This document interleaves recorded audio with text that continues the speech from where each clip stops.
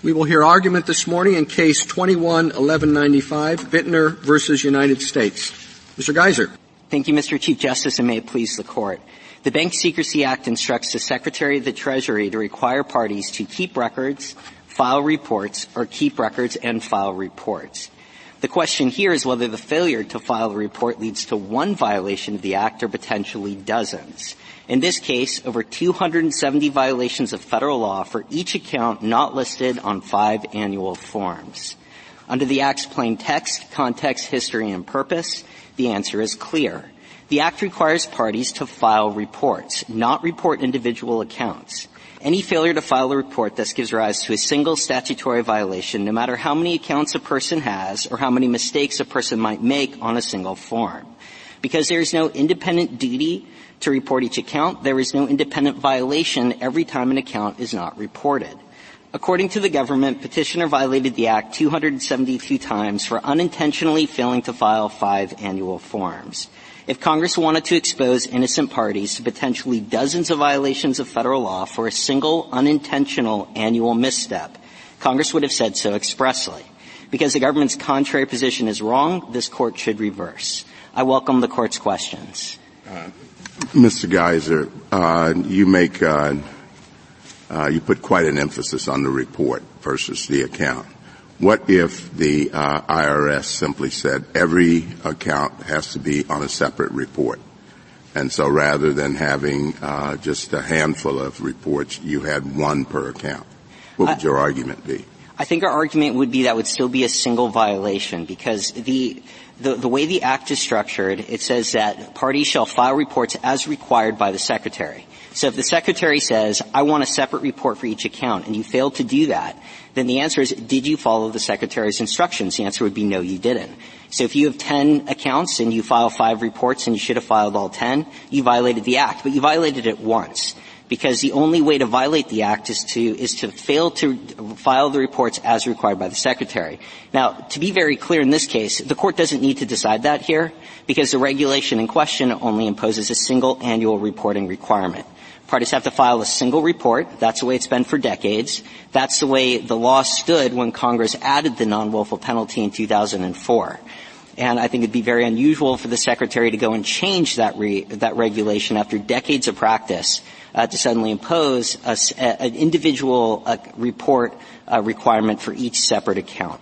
Mr. Geiser, one of the contextual points that you raise and that I think has some force is that it's unusual for the government to impose draconian penalties on someone who is not willful. In other words, does not even perhaps know of the reporting obligation. And that's a powerful contextual point in your favor, I think. But the government comes back and says, well, but the statute has a reasonable cause provision that in essence takes care of people who have reasonable cause for not knowing of the obligation or failing to file the report with the accounts listed. Doesn't that reasonable cause provision take care of some of the concerns that you raise about people being penalized who didn't know about the reporting requirement or otherwise didn't know about their legal obligation? Your Honor, it may take care of it to some extent, but obviously not entirely because there are still non-willful violators of the Act. And True, sorry to interrupt, but in those instances, what I think the government will say is that, in this case, the lower court said as well, it's in those instances where someone was unreasonable in failing to make further inquiry to understand their legal obligations. So there's a kind of gray area between willful and someone who didn't know at all and was reasonably didn't know at all. It's someone who didn't know but should have known because they should have done more to find out their legal obligations. Your Honor, I think saying it's a gray area is exactly right. And the problem is these are truly draconian punishments for someone who does fit within that gray area. Petitioner here raised a reasonable cause defense. Now, he lost. But the penalty for losing shouldn't be increasing the potential statutory maximum by an order of 50. Maybe you have a good argument that he should have prevailed on the reasonable cause. That's not the issue before us. But the point is, I think, that is available for those people who reasonably didn't know about the legal obligation. But again, Your Honor, there are lots of ways that someone can make a mistake in submitting these forms, including, in order to qualify the reasonable cause exception, you have to report the balance on the accounts. And so it is possible that someone simply forgot that they had an account, so they submitted an incomplete or incorrect FBAR. And that happens often. We're talking about checking accounts, savings account, potentially investment accounts. You could have retirement accounts. You could even have safety deposit boxes. It's very easy for someone to think that they've complied, and it turns out they haven't. They haven't submitted each account as they were required to do to qualify for the reasonable cause exception. And suddenly they're being penalized at an order of $10,000 a clip for every single account that was accidentally not reported. But on the other hand, one might say that your version forces the government to treat equally somebody who has a $10,000 account and somebody who, like your client, has extreme wealth and many, many accounts, and where he is depriving the government of much more information than, the small I have a checking account for $12,000 person does. Well, Your Honor, I think here the relevant criteria, though, is what is the culpable conduct? And the culpable conduct under the Act is not filing a report. Now, if you're doing that non-willfully, someone who accidentally doesn't file a report because they don't know that reporting requirement even exists, whether they have 5 accounts or 500 accounts, they are engaged in the same conduct that Congress is targeting. And I think increasing the punishment, especially for non-willful actors, and especially those actors that aren't even aware that the FBAR requirement is a thing, they don't know what they don't know. Those are people who I think it would be pretty extreme to say suddenly it's a $10,000 penalty per account, and especially taking a step back and looking at the Act and what Congress was doing. 5314 is a record-keeping and reporting requirement. The Secretary has to come up with the regulations, and Congress framed this as a violation of the statute. So the real question is, if Congress is looking at that, what are they thinking? And what they're thinking is, if you fail to do what the Secretary has required you to do, you're subject to a penalty that shall not exceed $10,000. If Congress wanted to impose a separate penalty for each individual account, Congress would have said that. And if we look at other sections of 5321... Well, the government has an argument that Congress did say that. Starting with 5321, which speaks over and over again with respect to individual accounts. And the government's primary argument in its brief is that this shows that that's exactly what Congress was thinking of. When you have the reasonable cause provision, and it speaks of specific accounts, and the willful provision, and it speaks of specific accounts, and it's all in the structure of a statute which is speaking of a single violation, and then trying to calibrate mens rea with respect to that violation, it would be very odd not to think that Congress meant for the basic provision, without reasonable cause, without willfulness, also to be speaking of individual accounts. I actually read it exactly the opposite way. I know. And if I can explain why, though. So, because Congress was focused about account-specific issues. Now, again, these aren't single account-specific issues. It could be multiple accounts that they were focusing on. Congress naturally would have said in defining the violation, there's a separate violation for each account or each transaction not reported. If Your Honor would look at Section A1 of the statute, you can find this on 4A of the appendix to the government's brief. The very last sentence of subsection A1 says specifically, for a violation of that section, a separate violation occurs for each day, and then it goes on and defines what a separate violation is. If Congress really were thinking of an account itself giving rise to a separate $10,000 penalty, I think you'd see identical language here in A5. You'd say for a violation of Section 5314, a separate violation occurs each time an account is not reported or each time a transaction is not reported. Congress didn't use that language despite referencing accounts for other purposes in the neighboring provisions. Counsel, could that possibly be because we're assuming that Congress was focused on accounts when it's possible that they were actually focused on the person? So the thing that I'm trying to get my mind around is the fact that in 5314, I don't even see the word account. It says, it refers to persons who make a transaction or maintain a relation. So first of all, we have no account word in this statute. And then when I look at the history of it, it appears to me, and you might correct me if I'm wrong, that Section 5314 originally directed the Secretary to require any resident or citizen who engages in any transaction or maintains any relationship to file this record. And when they amended the statute, they said they changed it to the language that exists here, but said this is really not a material change.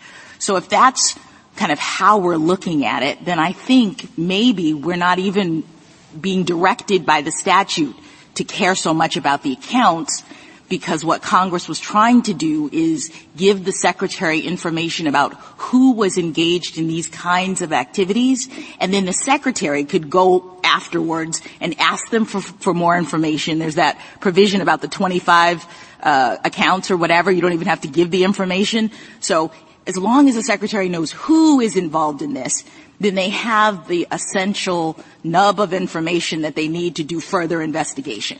That's how I'm looking at it. Am I wrong? Yeah, I don't think you are, and I actually think that the points Your Honor has made, I think, support our theory exactly. So the original version of the Act talked about who needs to file a report. It didn't say what you have to file. So Congress is not trying to say in that language. The only language, by the way, even in the old version or the current version, that even debatably references account is that maintains a relation language. That's what they're referring to for the account. But when Congress did that, they didn't say you need to report each account. They're simply telling the Secretary, by the way, Secretary, you figure this out. You figure out what rules we need. This is the regulated class. This is who you're regulating. It's not what that regulated class has to do. And when Congress Go ahead, finish. When Congress then premises the violation on the statute, and it's not on the regulation, so, and again, when the Secretary did make these regulations, it's very odd to think that this was an account-specific focus. When they're activated by an aggregate account balance, you could have 100 accounts that's under the $10,000 in one threshold. You don't have to report anything. And for people who have lots of accounts, you don't have to report what those accounts are.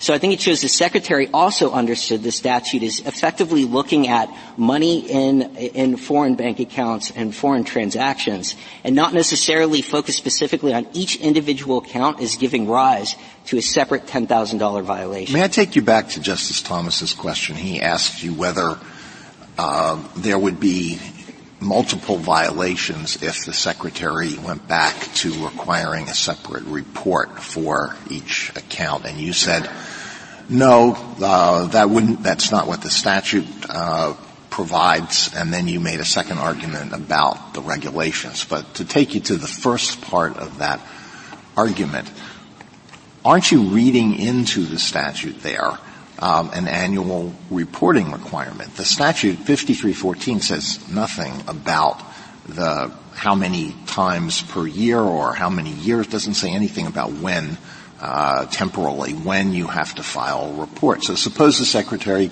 said you have to file a report every 6 months or every quarter. Would under your theory, would those be multiple violations? I think in that case, depending on the wording of the regulation, which is key, I think there would be multiple violations, precisely because you ask, what requirements did the Secretary impose? I have to file reports as required by the Secretary. What are those requirements? So you can pull out a list, write down every requirement, and you can just go and check it off. And if you check off every box, you're fine. If you miss a box, you violate the statute. But I don't think you can violate the statute more than once. The question is, did you do what you were instructed to do? If the Secretary says, I want this quarterly, then every quarter you do need to file a separate report. That's the focus of the Secretary. Counsel, am I right that under your view, if you don't file any report at all, say you have 10 accounts, that's a $10,000 fine?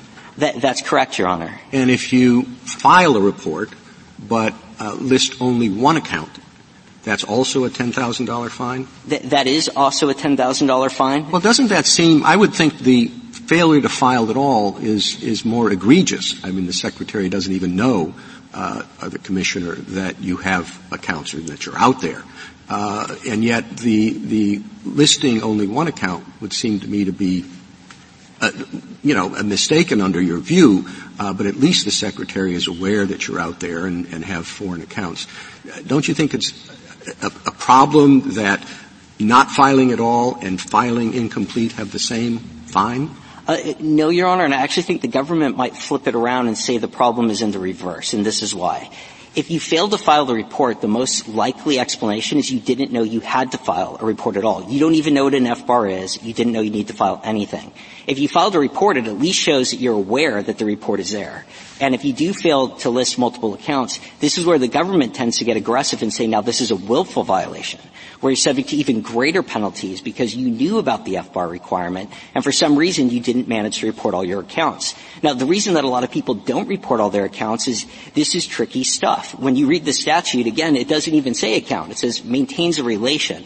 When people use software like TurboTax, and the Center for Taxpayer Rights points this out in their amicus brief, in TurboTax, when you're filling out the tax return and you check the box saying that you have a foreign account, it doesn't prompt you to file the FBAR form. If you are not aware of the FBAR requirement that you have to file a separate form and you go and independently hit the prompts to file that report, you don't even file the report.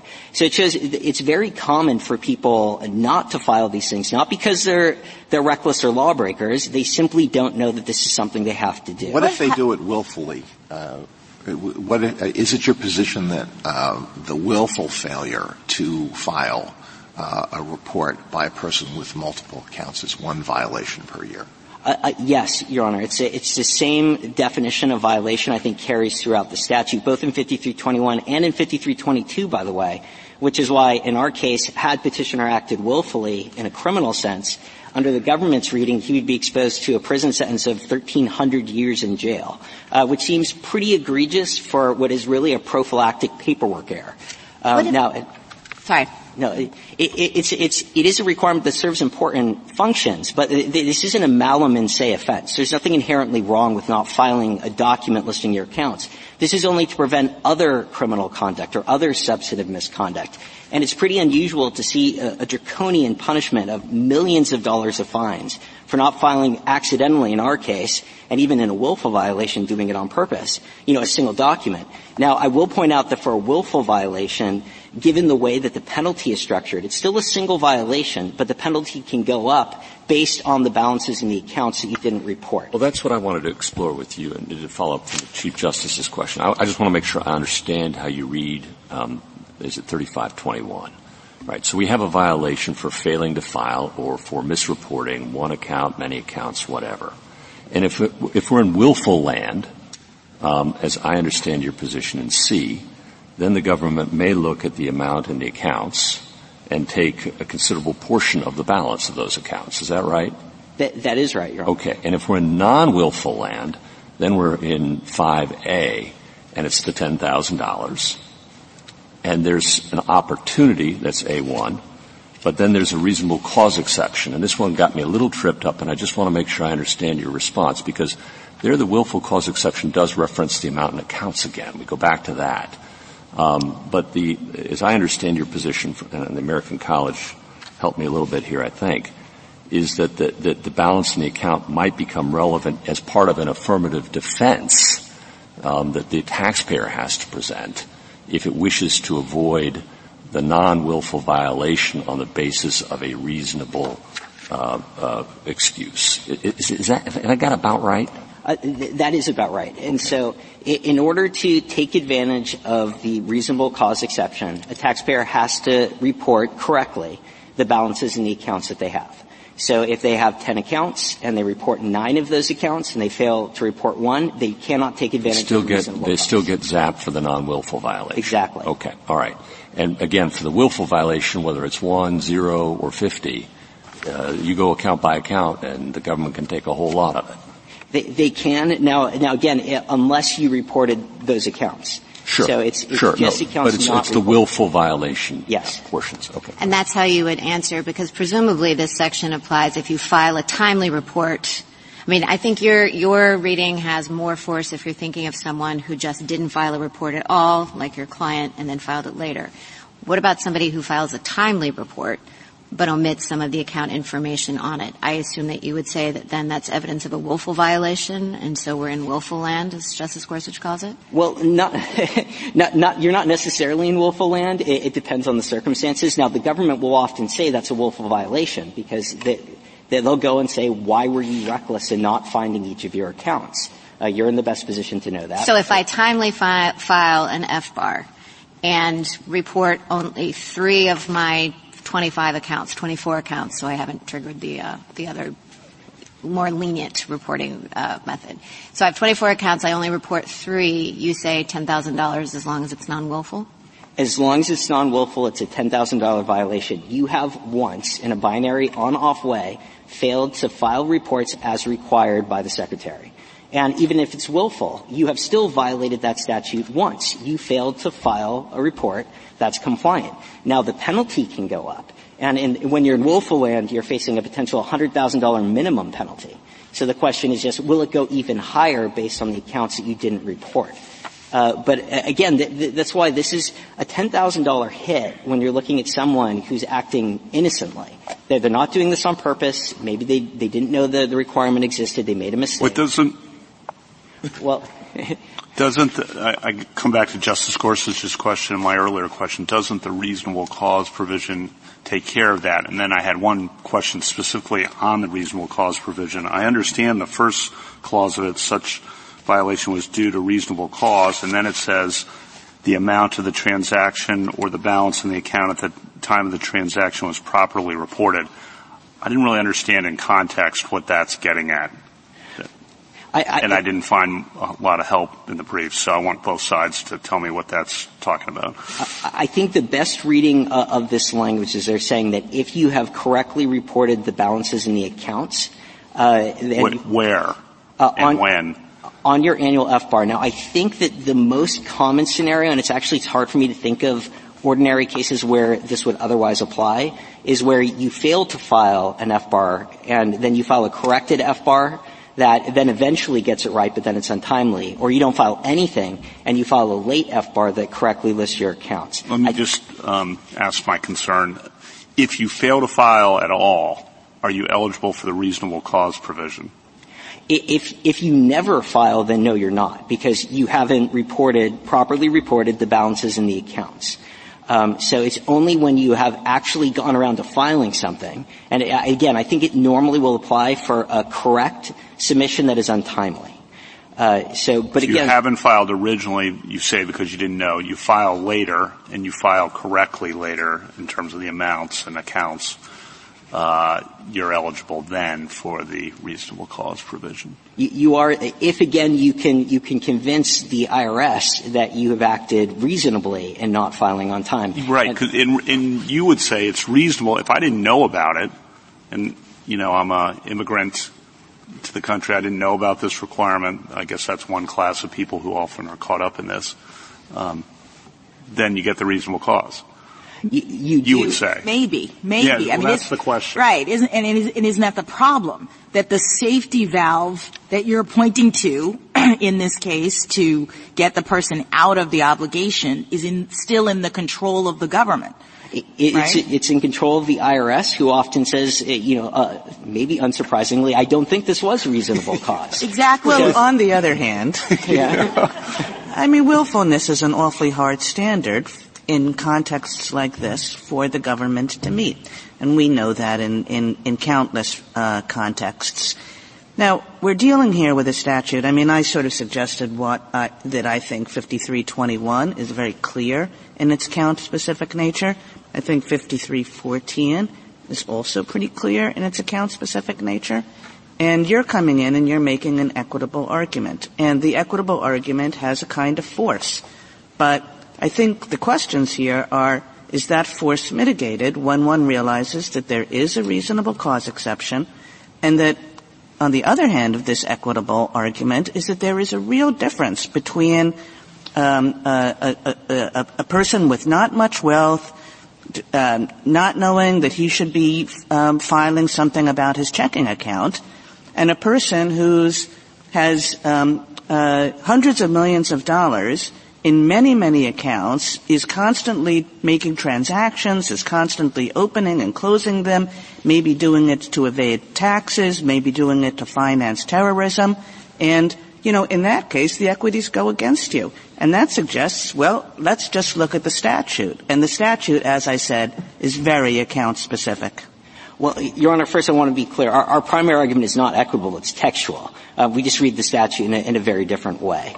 And I would like to try to convince you of that textual reading because, again, there is nothing in this statute that says you have to report each account. It says you have to file reports as required by the Secretary. If the Secretary doesn't promulgate a regulation, you don't have to do anything at all. The only obligation imposed on anyone that's regulated under this provision is to do whatever the Secretary has told you. I don't know how that helps you because obviously you're saying that there is an obligation on the account holder anyway, so whether the obligation has to do with a particular account or not, you run into that same problem. Oh, I don't think so, Your Honor, because the problem you run into is you haven't filed a proper report. That's one violation. The government's trying to say there's an independent you can finish. Thank you. There's an independent standalone obligation to report each individual account grounded in the statute itself. Because remember, 5321 is specifically limited to statutory violations. It's not a violation of the regulation. And when Congress wanted to extend this to not doing what the regulation says, they said so expressly. They do that in A2 and A3 of 5321.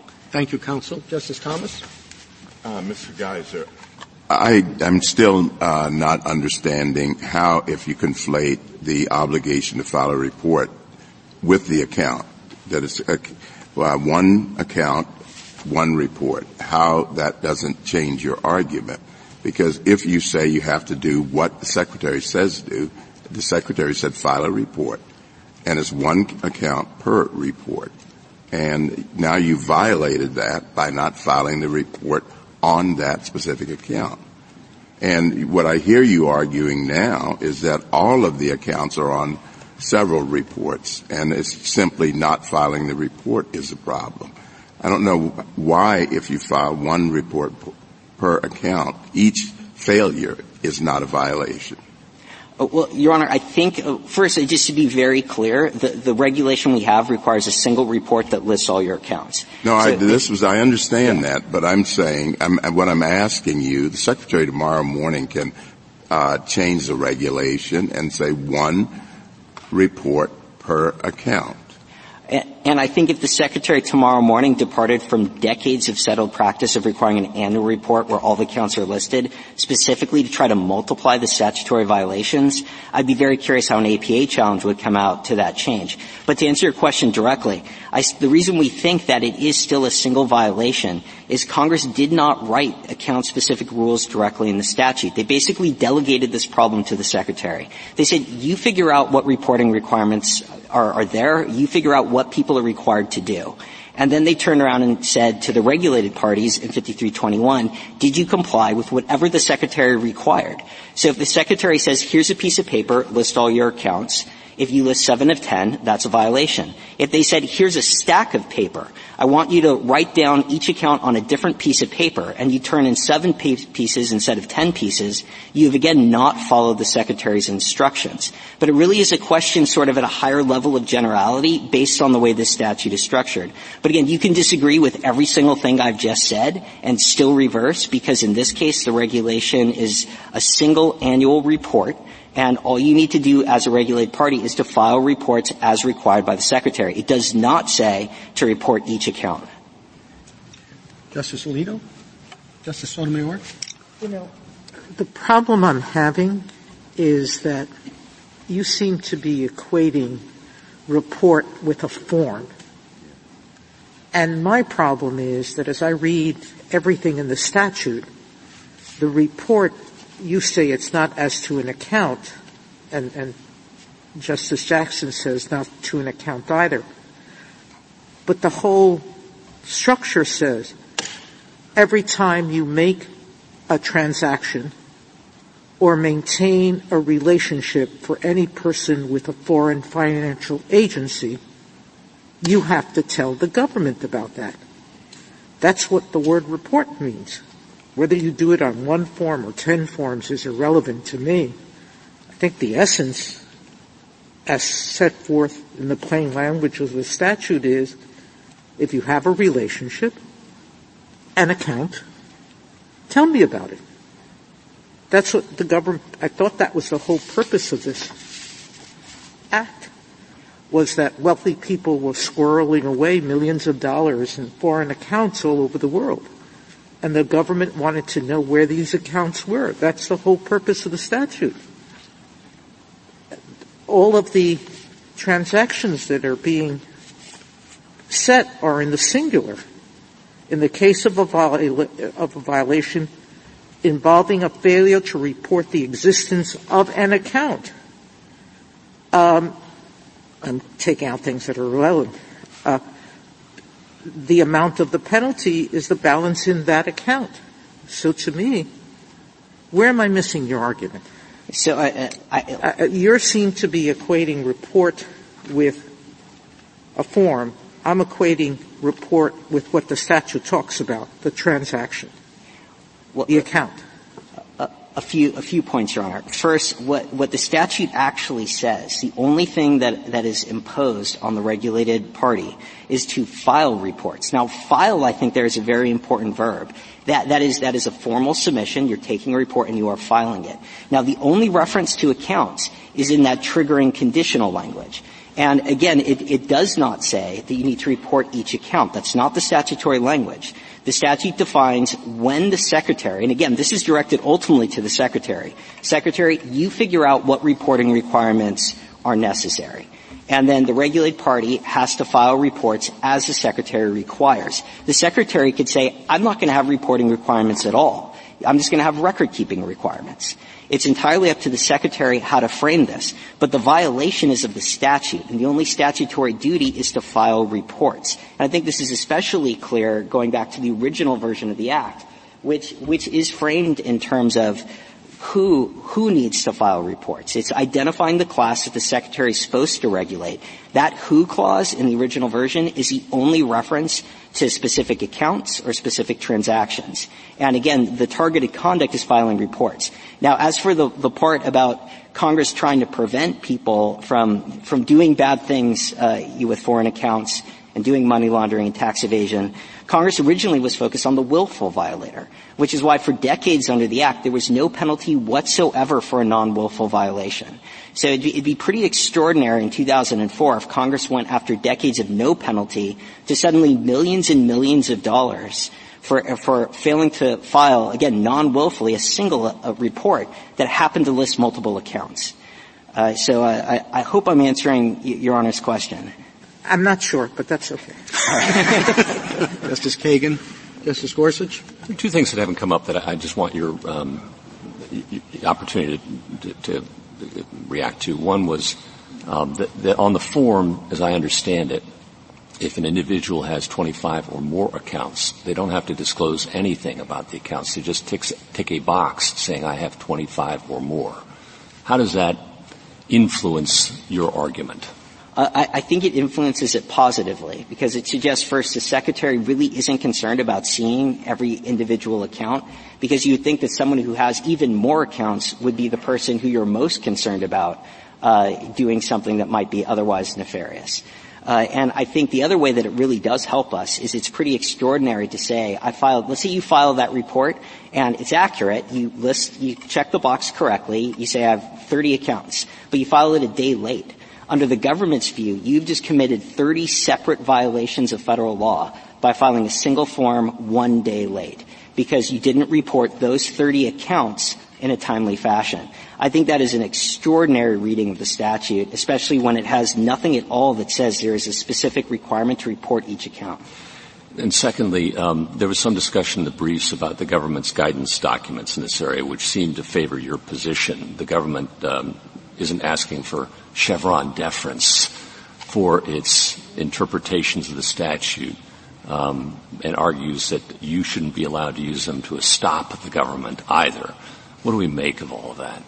Well, I think there are a couple things you can make of it. The first is that when the government itself is reading the statute, even if they're doing it as they suggest kind of in a casual way, they come to our interpretation of the statute. They've said repeatedly over time that the failure to file an FBAR is subject to a maximum $10,000 penalty. Now, the government's correct that they didn't go on and say, oh, by the way, if you have multiple accounts, it's the same rule. But the fact that they're reading the statute when they're simply giving notice to the regulated stakeholders the same way that we're reading the statute, I think that's a point in our favor on the plain text.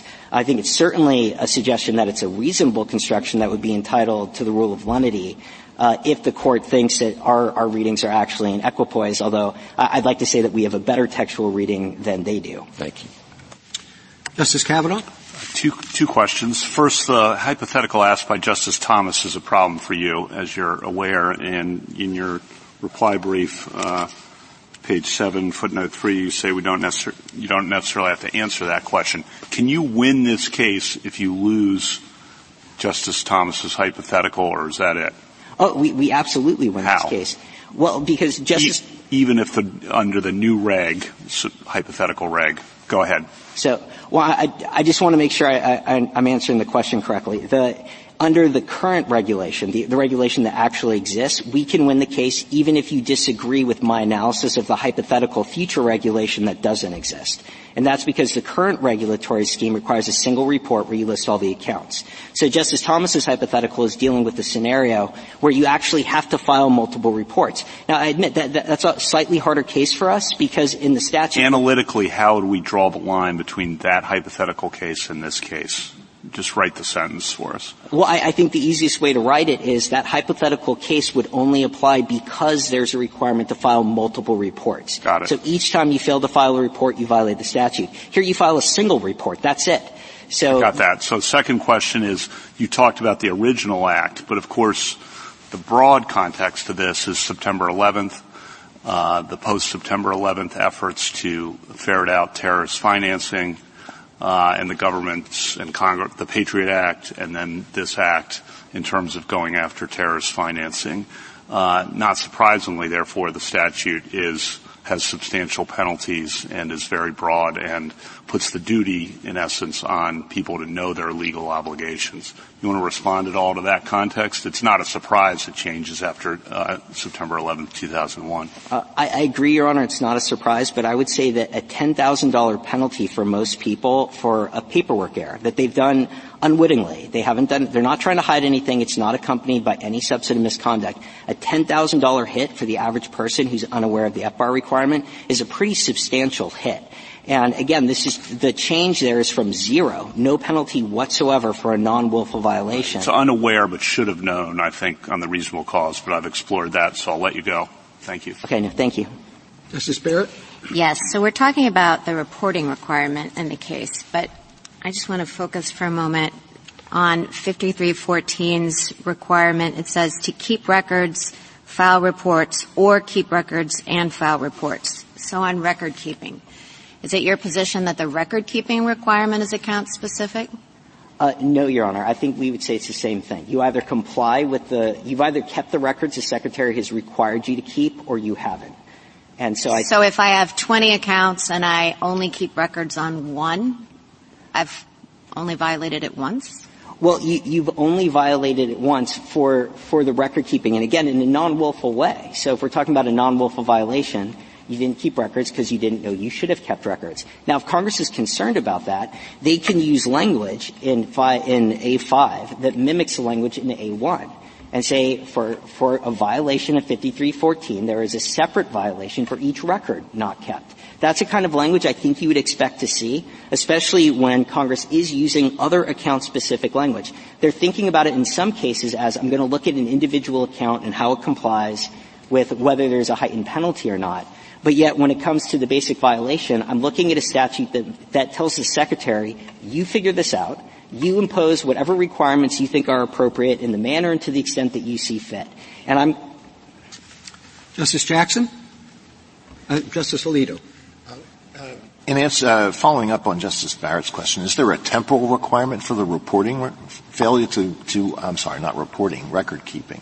There is a 5-year requirement under the regulation, and so I think that for that 5-year period, you could have a single violation. I think the alternative under the government's view would, I guess, be an infinite number of violations for every minute or every second that you haven't kept a record, which I think is obviously an unworkable standard. Thank you, counsel.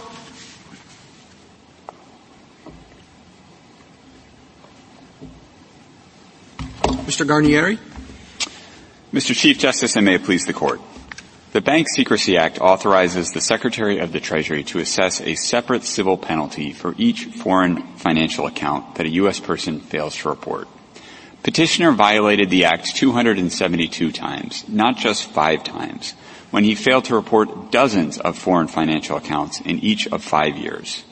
That understanding of the statutory scheme flows straightforwardly from the text. As Justice Kagan illustrated this morning, Section 5321A5 sets up a one-to-one correspondence in which each undisclosed account is a separate violation. We know that because the rules in Section 5321A5 for determining the maximum penalty for a given violation involving an undisclosed account turn on the balance in that particular account. Petitioner's reliance on the Dictionary Act is therefore misplaced. The background rules in that act don't apply if the context of a particular statute indicates otherwise. Here, the text of Section 5321A5 demonstrates that Congress used the singular precisely and with care to establish a one-to-one relationship, the relationship I just described. One account, one violation, one potential civil penalty. Reading the statute's references to a single account to mean one or more accounts would defeat Congress's deliberate design. And there is a good reason that Congress set the penalty scheme up this way. Each time a U.S. person maintains an account with a foreign bank, that relationship is a matter of distinct concern to the United States. That is why the text of Section 5314 directs the Secretary to adopt record-keeping and reporting requirements that capture account-specific information, such as the account number. When a U.S. person fails to report multiple qualifying accounts, the person violates Section 5314 multiple times. And that remains true even if the Secretary permits the required reports about each account to be consolidated on a single annual form. I welcome the Court's questions. One of the things that seems problematic to me is you cite 5314, but it doesn't mention accounts. Well, Justice Thomas, Section 5314 is phrased in terms of filing reports and keeping records about a relation between a U.S. person and a foreign financial institution. The relation the statute is discussing is an account relationship. And well, so it doesn't say that, though. It's true that it does not use the precise word account, but we have always understood it that way. The implementing regulations demonstrate that the relationships that we are concerned here are banking relationships. It's your customer or depository relationship with a foreign bank. Why isn't that relationship established by the existence of a single account? In other words, you know if a person has one account that they have a relationship for foreign purposes, and there's nothing in the statute that makes clear that Congress intended this statutory provision to be the mechanism by which the United States would get all of the information about the full extent of that person's relationship with any bank. And let me just, while I have a moment, tell you what really concerns me about your position. You said it's a matter of distinct concern that the United States has with respect to any particular transaction. But it's not illegal, as far as I can understand, for people to have foreign bank accounts. That's not an independent legal problem, and they can structure those accounts in any way they want. So they can put their $1 million in a single account. They can have 10 accounts with, right, however much, $100,000 apiece or whatever. But you're extracting different penalties from them for this purpose based on this totally lawful behavior.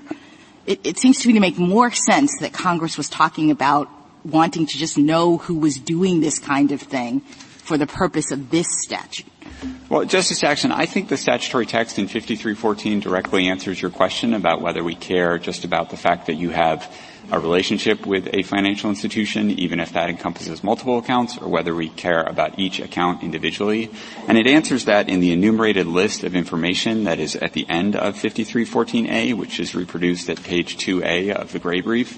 And if you look at that enumerated list of information, this is a list that dates to the original Bank Secrecy Act of 1970. It is a list that Congress said, look, the reports and records that we are going to require, we are directing the Secretary to require, should address this information. Yeah, but this information doesn't say specifically accounts. In fact, 3 of the 4 things are exactly what I'm talking about.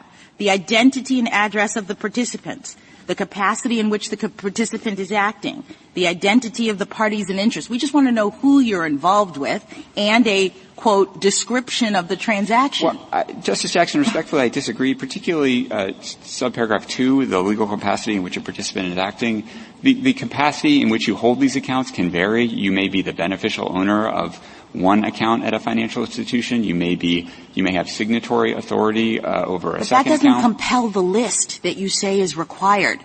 Why couldn't you just have a paragraph that says that? I have a number of accounts, and here is the capacity in which I hold them. And the description of them is they're all bank accounts. It doesn't say give me an enumerated list of each account or transaction. Well, I think the text here is specific enough to convey that Congress was concerned about each one of these accounts. I would also point out, Justice Jackson, the question before this Court is not about whether the Secretary should have implemented this in a different manner to require reporting your relationship with a given foreign financial institution as distinct from the various accounts you have with that financial institution. Certainly this list illustrates that the per form approach that petitioner has championed can't be correct. Suppose someone reports multiple accounts, lists all that person's accounts, but messes up the address as to each account. How many violations? Well, the violation here is the failure to report the account as required by the Secretary in the regulations in the form. So if you misstate the address of the bank for each one of 10 accounts, you've committed 10 violations. Now, of course, the reasonable cause exception would probably operate in those circumstances to prevent the Secretary from actually assessing a penalty. But we would think about that as 10 accounts if you've made 10 errors 10 violations if you've made 10 errors for 10 accounts. What is the government's position as to whether reasonable cause includes ignorance of the law?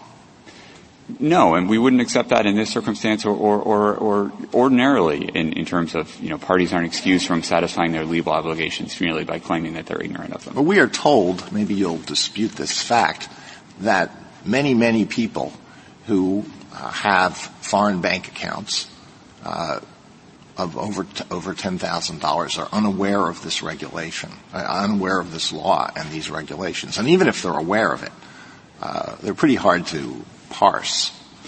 So all those people are committing violations. And if they come in and they say, I didn't know anything about this, doesn't matter. That's not reasonable cause. That could be an important part of the reasonable cause analysis. It's not sufficient standing alone. The standard for reasonable cause that the agency applies and that the lower courts have adopted is that you have reasonable cause for your failure to report an account if you fail to report it despite exercising ordinary business care and prudence. Now, if you can really demonstrate that you are wholly unaware of these obligations, and also that if you had been acting prudently, you wouldn't have discovered these obligations, I think that's a powerful case for reasonable cause. Now, petitioner in this case tried to make that case, and his view was roundly rejected by the lower courts.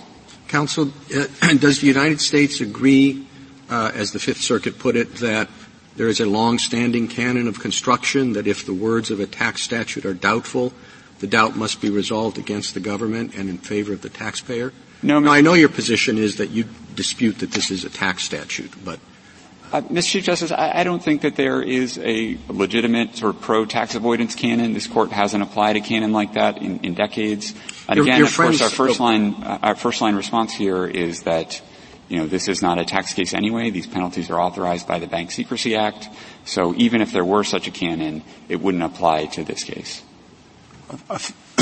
In response to Justice Alito's question, you were initially, I thought, a little blasé about the ignorance of the law is no defense. If you truly don't know a legal requirement, given the numerous regulatory requirements imposed on someone, and it's true, I believe, that a significant percentage of people who have these accounts have no idea they're supposed to do reporting, that's a little bit problematic. Now, you then said the reasonable cause provision can take care of that, and I think you said if someone truly did not know about their legal obligation and had exercised prudent care, I suppose, in trying to be aware of their legal obligations, you said that's a powerful case. That should be a definitive case, shouldn't it? It is a very powerful case, certainly. You added a very, that's good. Well, Justice Kavanaugh, it's hard to give categorical answers because this is a fact-specific test. So, we would want to sort of take the facts as given in a particular case. The other thing that, Can you just help me on the second paragraph of the reasonable cause provision? Because I had trouble. I spent a lot of time trying to parse that and trouble finding an answer to that in the briefs. What that's getting at? Top of 6A there? Yeah, candidly, Justice Kavanaugh, I tripped over that language too when I first read the statute. So we understand that to mean that the balance in the account has to have been properly reported at the time the reasonable cause exception is being invoked. And so ordinarily what would happen in these cases is that you would file a delinquent FBAR that accurately reports the balance in a particular account, and that would satisfy that. I think it was written that way because there's some suggestion in the history that, at the time legislators contemplated that the balance in these accounts might be reported in other ways as well, for example, through the income tax system. It's not true, but why isn't that a strike against your interpretation? That when we talk about penalties for failing to file the report in 5321, 5A talks about non-willful violations, and it's any violation, period. No account mentioned, $10,000. And then willful violations down in C, which is what your brief really heavily focuses on, does talk heavily about accounts and says that it's $100,000 or 50% of the account, whichever is greater. And it goes on and on and on about accounts. That isn't mentioned in the non-willful violation. That language doesn't appear. The only place it appears was the reasonable cause exception, which is, as was pointed out to me in the American College brief, an affirmative defense. It's not what the government has to prove to establish a violation. So the one place where you need it, you don't seem to have it. What do we do about that? Justice Gorsuch, I think certainly the language in paragraph C, the willful violations, I think. But we're not in willful land. Okay. Sure. So we put that aside, and one could easily understand. Let me just finish. Sure. One could easily understand that Congress would say, with respect to willful violations, we're really going to whack you, right? And we're going to take 50% of every account where there's a willful violation, and that was the law as originally drafted. But with respect to non-willful violations, that language just doesn't appear. But Justice Gorsuch, 2 points. First, all of these subparagraphs are talking about the exact same violation. Subparagraph A is right, but if we accept the view that 5314, the violation, is the failure to file the report, that's the violation. Spot me that, okay? Now, you may disagree with that, but spot me that for purposes of understanding 5321's penalty provision. Shouldn't the absence of the word account in the very provision where you need it count for something? I don't think that's right, Justice Gorsuch, because all of these are talking about the exact same violation. So there is only one part of 5321A5 that authorizes the Secretary to assess a civil penalty for a violation. That's subparagraph A. Everything that comes after subparagraph A is a set of rules for determining the penalty that may apply for that particular violation. And we know that the rules in subparagraphs C and D for willful violations are explicitly account-specific because they turn on the balance in the account. Everything below does. Go ahead. Well, Justice Gorsuch, the other thing I think might be relevant here to help convey our reading of the statute. If you look at subparagraph C, it also says that put C aside. That's willful. And I'm trying to ask you. Sure, I'm trying to make a point about how the different paragraphs relate to one another. Subparagraph C says that you can't get the reasonable cause exception if it's a willful violation. And so what that means is that the reasonable cause exception only applies in cases of non-willful violations. Right. And the reasonable cause exception is itself account-specific. It uses language. Yes, again, and I think that what was pointed out to me, maybe you have a response to this, I'd like to hear it if you do, is that's a defense that the taxpayer then has to come forward with. That's not what the government has to prove to establish a non-willful violation. Well, I agree with that, but we're making a point about the way the text is written, okay. Justice Gorsuch. All right. If I can shift then. I think I understand your point. What do we do with the government's guidance documents, which I would, if it favored the government, I would fully expect the government to have an argument about Chevron deference before us. Or maybe it wouldn't these days, I don't know. But we would at least be asked to give it Skidmore deference. And here, they're like garlic to a vampire for the government. You don't want to touch them.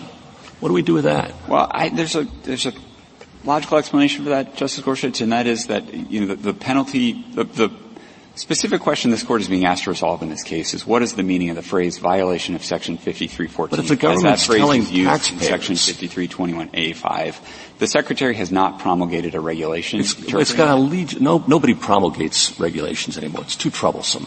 They issue guidance documents. And so the government has issued legions of guidance documents. We've got them all over the briefs. And I just want to hear, on the merits, what's your response to them? Sure. The critical guidance document here is the Internal Revenue Manual, which is the guidance document that IRS examiners apply in assessing penalties in these cases. It is publicly available to taxpayers. If you look at the Internal Revenue Manual, it expresses the same per-account view that we are defending in this case. What about all the other and his amici are pointing to are some other places in which, in isolated statements, the IRS has said things like, if you fail to file the FBAR, the penalty can be up to $10,000. Up to $10,000. The petitioner has not identified a single instance in which the government has ever endorsed his view that if you fail to report multiple accounts, you can only be liable for a single penalty. And I'd also like to talk a little bit about exactly what petitioner's view is. Petitioner asked this Court. Before you move off that, the March 2011 version of letter 3709 says, quote, for the failure to file TDF 90-22.1 due on or after June 30, 2005, the penalty cannot exceed $10,000. You think that's unclear? I think it was not precisely phrased. I think it would have been more helpful if the agency had gone on to say that actually if you fail to report more than one account, the penalty per unreported account is $10,000. That has been the agency's institutional position for many years. This is not a case in which there is any legitimate suggestion the agency has shifted positions over time. This is at best a kind of attack on the agency's messaging to the public, which maybe could have been better, but I don't think that should decide the question. Your messaging to the public has certainly changed over time, hasn't it? As I said, the key document here is the Internal Revenue Manual, which has not changed over time since 2008. That has articulated the same view that we are defending in this Court. What about criminal violations? Do you have the same reading? Yes, we do. We think that if you satisfy the other elements of the criminal offense in Section 5322A, that each failure or each willful failure to disclose to the United States one of your foreign bank accounts could be the basis for a separate criminal prosecution. I know, petitioner has made a big deal about that, including this morning repeating this fantastical figure about 1,300 years in prison.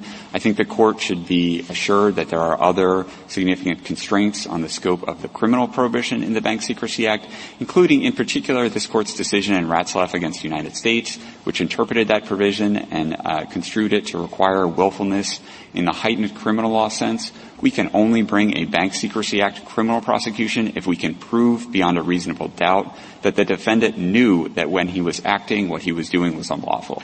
So those are rare cases, and that's certainly not this case. We're not making an allegation in this case. The petitioner had satisfied that heightened willfulness. This is a non-willful case, and I don't think the criminal statute really has anything to do with Well, you're not making the allegation here, but your brief recites facts that suggest that you think you could.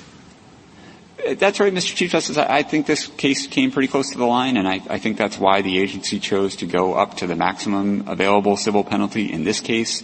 I mean, a petitioner earned more than $70 million in his time in Romania. He filed multiple Form 1040s, multiple individual income tax returns during the period that he was living in Romania. If you had read carefully the instructions to the Form 1040 during the years in which he filed those forms, there are instructions in the Form 1040 process about your foreign account reporting requirements. There is a question on Schedule B of 1040 that asks, do you have foreign bank accounts? And I'm paraphrasing here, but in substance it says if you have foreign bank accounts, please see Treasury Department Form 90-22.1 for your FBAR filing obligations. And I think that's actually another piece of the puzzle here in terms of the equities of the case. We are not trying to trip people up in the Form 1040 individual income tax return filing process. There are instructions there about the FBAR. We are trying to bring it to people's attention so that they are aware of these filing requirements and they can comply with them. Petitioner tried to make the case that his violations here were inadvertent, but there was substantial evidence to the contrary. The district court rejected his assertion of the reasonable cause defense. The Fifth Circuit affirmed that on de novo review, and he didn't seek this court's review on that issue. That's all makes sense as to this case. The amicus briefs make a point that there are a number of different categories of people who are not going to fit that description of this case.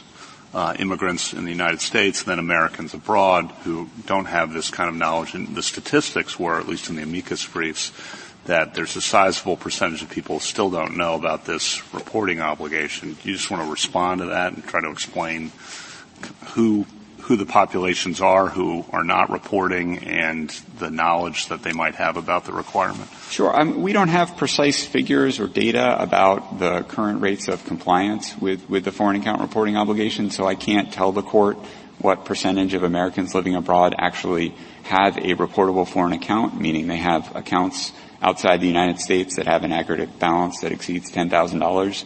I know that's actually a significant amount of money for many Americans. So you're talking about the small slice of people who have that much money in their aggregate accounts, and those accounts are abroad. Certainly I don't think adopting petitioner's view in this case will solve that problem. I mean, the whole Congress authorized the Secretary to to assess penalties for non-willful violations of the Act in 2004 after amassing abundant evidence that in the absence of those penalties, the rates of compliance with these foreign account reporting obligations were relatively anemic, and that was a problem. And that was a problem that Congress solved by authorizing the penalties to authorizing the Secretary to assess penalties for non-willful violations. In that same 2004 enactment, Congress also created the reasonable cause exception, which I think, again, speaks to an effort to sort of make sure that the truly blameless have an out here. And Congress also increased the penalties for willful violations in that 2004 law. So I think the whole history here demonstrates that this is really a serious matter. Could you return once again to your understanding of the relationship between the reasonable cause requirement and ignorance of the law? Your first answer when I asked that was ignorance of the law is not reasonable cause. But then you seem to say if someone isn't aware of the reporting requirement, that makes a powerful case, a very powerful case for reasonable cause. So what is the relationship exactly? Sure. The standard here is that whether you were acting with ordinary business care and prudence. If you were in fact aware of your FBAR reporting obligations, you're out. There is no way you can qualify for the reasonable cause. So it's sort of you're only talking about people who have a colorable claim to not knowing about their filing obligations. And then with respect to that group of individuals, the question is, well, should they have known about their filing obligations? And the conclusion of the lower courts here was that petitioner should have known about his filing obligations. No, I understand. I understand the facts of this case, but I'm thinking of other cases. Sure. Well, and it's hard to generalize because whether you should have known about your filing obligations is going to depend on lots of factors that might vary from one American to the next living abroad. Were you a person of business sophistication? Did you have the means to retain professional tax and accounting advisors? Were you filing the Form 1040 in which, if you had read the instructions, you would have been informed about your foreign bank account reporting obligations? Is this your first violation? Is it really credible to say that you had 50 or 60 foreign bank accounts with millions of dollars in them? You had numbered accounts in Switzerland and Liechtenstein. You were paying professional Romanian tax lawyers and accountants, but you made no inquiry into your obligations in the United States. That's not plausible in this case, but, the reasonable cause exception remains available to those individuals who would like to seek to invoke it. The other part of that, I understood from some of the Court's questions earlier, there was some skepticism that the reasonable cause exception is a sort of a sufficient answer here because it's applied by the agency in the first instance. But the judicial review is also available. If the agency determines that you lacked reasonable cause and you disagree with that, you can obtain judicial review of the agency's determination. And this case again illustrates that. Am I right that you can get judicial review before you're forced to pay, unlike in some tax situations? That's absolutely correct, Justice Kavanaugh. There is no requirement in this scheme that you fully pay the penalties before you get review in federal district court. And that's an important difference between these penalties and tax penalties. But presumably you would have to have a lawyer to do so. So there is some cost to seeking to get out of this, right? That's absolutely true, Justice Jackson, although we're talking about the small portion of people who have foreign bank accounts abroad with a balance greater than $10,000. And the question presented here really only impacts those individuals who have more than one foreign bank account. But realistically, that's anybody who's living overseas. I mean, this applies to people who are living overseas and have more than $10,000 in a bank account. It's a foreign bank account because they're living there, but. Yes, I agree with the slight amendment. It's U.S. citizens. It's an so obligation incumbent on U.S. citizens. Any U.S. citizen living abroad who has more than $10,000 in a bank account wherever they're living is subject to this. That's correct. Counsel, I'd like to just understand how the form interacts with your understanding of the penalties. As I understand it, on the form, if you have 25 or more bank accounts, and we're talking about in aggregate $10,000, not one bank account, in aggregate.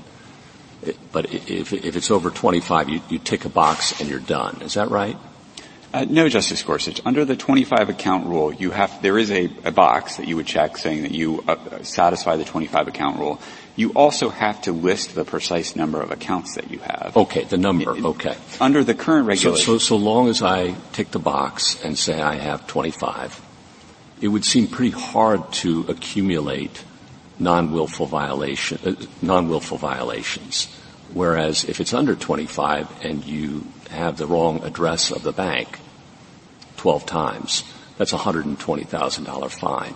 Is there some incongruity there that people with more bank accounts are actually less susceptible to penalty than those with fewer?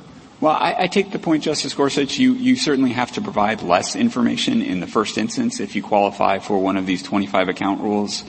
You are under a continuing obligation to provide that information to the Secretary, and in that sense, if you misstate the information when the Secretary requests it, you are in the same position as the individual who is required to provide that information up front on the form. As we've explained in our brief, the Financial Crimes Enforcement Network has published a notice of proposed rulemaking to eliminate the 25 account rule. It is a vestige of an era before word processing and electronic filing in which, the agency's judgment at the time was that individuals who had a very large number of accounts, the administrative burden of reporting all of those accounts in the first instance rather than just providing information when requested, exceeded the value to the department of receiving that information on the form itself. I think we might strike a different balance now, but again, there's an ongoing rulemaking addressing that. And I certainly don't think the 25 account rules helps petitioner in this case because it doesn't undermine our position that each one of these accounts is a matter of distinct concern, and if you fail to report any one of them, you have committed a distinct violation. There is some basic information besides just checking the box, isn't there? That's absolutely right, Justice Sotomayor. You are required to fill out the other portion of the form identifying information about the filer of the form. Also, to be precise, there are two 25 account rules in the current regulations, and they require you to report the relationship that you have to the accounts. So do you have a financial interest in those accounts, or do you have signatory or other authority over the accounts but not a financial interest? That information is provided even if you invoke one of these rules. If you have signatory authority over one of these accounts, you are required to identify the beneficial owner of the account even if you qualify for one of these 25 account rules. So there is certainly additional information. I guess the question is you don't have to identify the account number? You don't have to provide some of the granular information that would have otherwise been required if you don't qualify, like the account number and the address and things like that. Thank you, counsel. Anything further here? No? Any further? Okay. Thank you. Mr. Geiser, rebuttal? Thank you, Mr. Chief Justice. A few short points. First, for the reasonable cause exception, I think when my friend says that ignorance of the law is no excuse, what this is showing is exactly what Justice Jackson pointed out. This is inviting regulated parties to have to spend money on lawyers to litigate first at the agency level, hope they win, and then if they lose, litigate in court to try to establish, as my friend suggested, is a fact-specific defense. That is quite the burden on the average person, especially with the cudgel of per-account penalties hanging over their head if they lose. Anyone with 10 or 20 accounts could be facing massive fines if it turns out that they can't prevail in the reasonable cause defense. And just to show how extreme this can be, if you look to pages 104 and 106 of the Joint Appendix, you'll see that some of these $10,000 penalties in this case were premised on accounts that had $24 in them for the year, $31, $25. This is very unlikely what Congress would have actually been thinking, is this is an appropriate calibrated punishment for a non-willful violation. Now, for the avoidance canons, I think it's interesting that my friend concedes that 5322 defines violation the same way as 5321. And I know he said that it is, in fact, a fantastical number to suggest that Congress thought that there'd be a 1,300-year prison sentence for a reporting error. And I know my friend says, well, willfulness is a very high bar, and it certainly is. But the point, that misses the point, was Congress in looking at this saying if you willfully violate a reporting requirement with no other criminal misconduct, a prison sentence in the thousands is an appropriate punishment. I think that casts doubt that what Congress was thinking of violation is really a per account measure as opposed to a per report measure. And I think that follows specifically when the language of the actual statute talks about filing reports. It does not say reporting accounts. It uses the word file. You have to submit the document, and under the current regulations, which is all that really matters for this case, you file a single annual report listing all of your accounts. Just to correct a minor factual point, which I know isn't really critical to the statutory question, but just to be clear for this case, petitioner did file some U.S. tax returns while he was living abroad. He did so because he had invested in a relative's restaurant in California. The relative prepared the tax returns for him, and the reason he thought those were required is because the money was earned in the United States. He misunderstood United States tax law, which I think a lot of people do. And when you're dealing with, my friend says too, it's very unusual to have foreign accounts with $10,000 or more. Again, not for people living abroad. Any U.S. resident or U.S. citizen living abroad is subject to these requirements. For those U.S. citizens, this isn't a foreign bank account. This is your bank account. Or it could be your investment account or your retirement account or your safety deposit box or your checking account. And you need to find an accountant in wherever you're living that's knowledgeable in U.S. Bank Secrecy Act law that knows you need to file an FBAR. To even know to ask that question is pretty extraordinary when accountants in the U.S., as the Center for Taxpayer Rights pointed out, in the United States accountants were unaware of these requirements dating back about a decade ago. So, again, the question really in this case is what was Congress thinking when they imposed a specific requirement to file reports or keep records? And they did not say, do this by count. As Justice Gorsuch pointed out, there is no language in A5 defining the violation that is phrased in account-specific language, even though Congress took care to specify what a separate violation is in other sections of 5321. I think when they didn't do that with A5, and when you look at the extraordinary consequences of adopting the government's approach, where you're effectively giving the IRS discretion to decide between a range of 0 and many multiples of the statutory ceiling, I think it becomes pretty clear what Congress had in mind. Thank you, counsel. The case is submitted.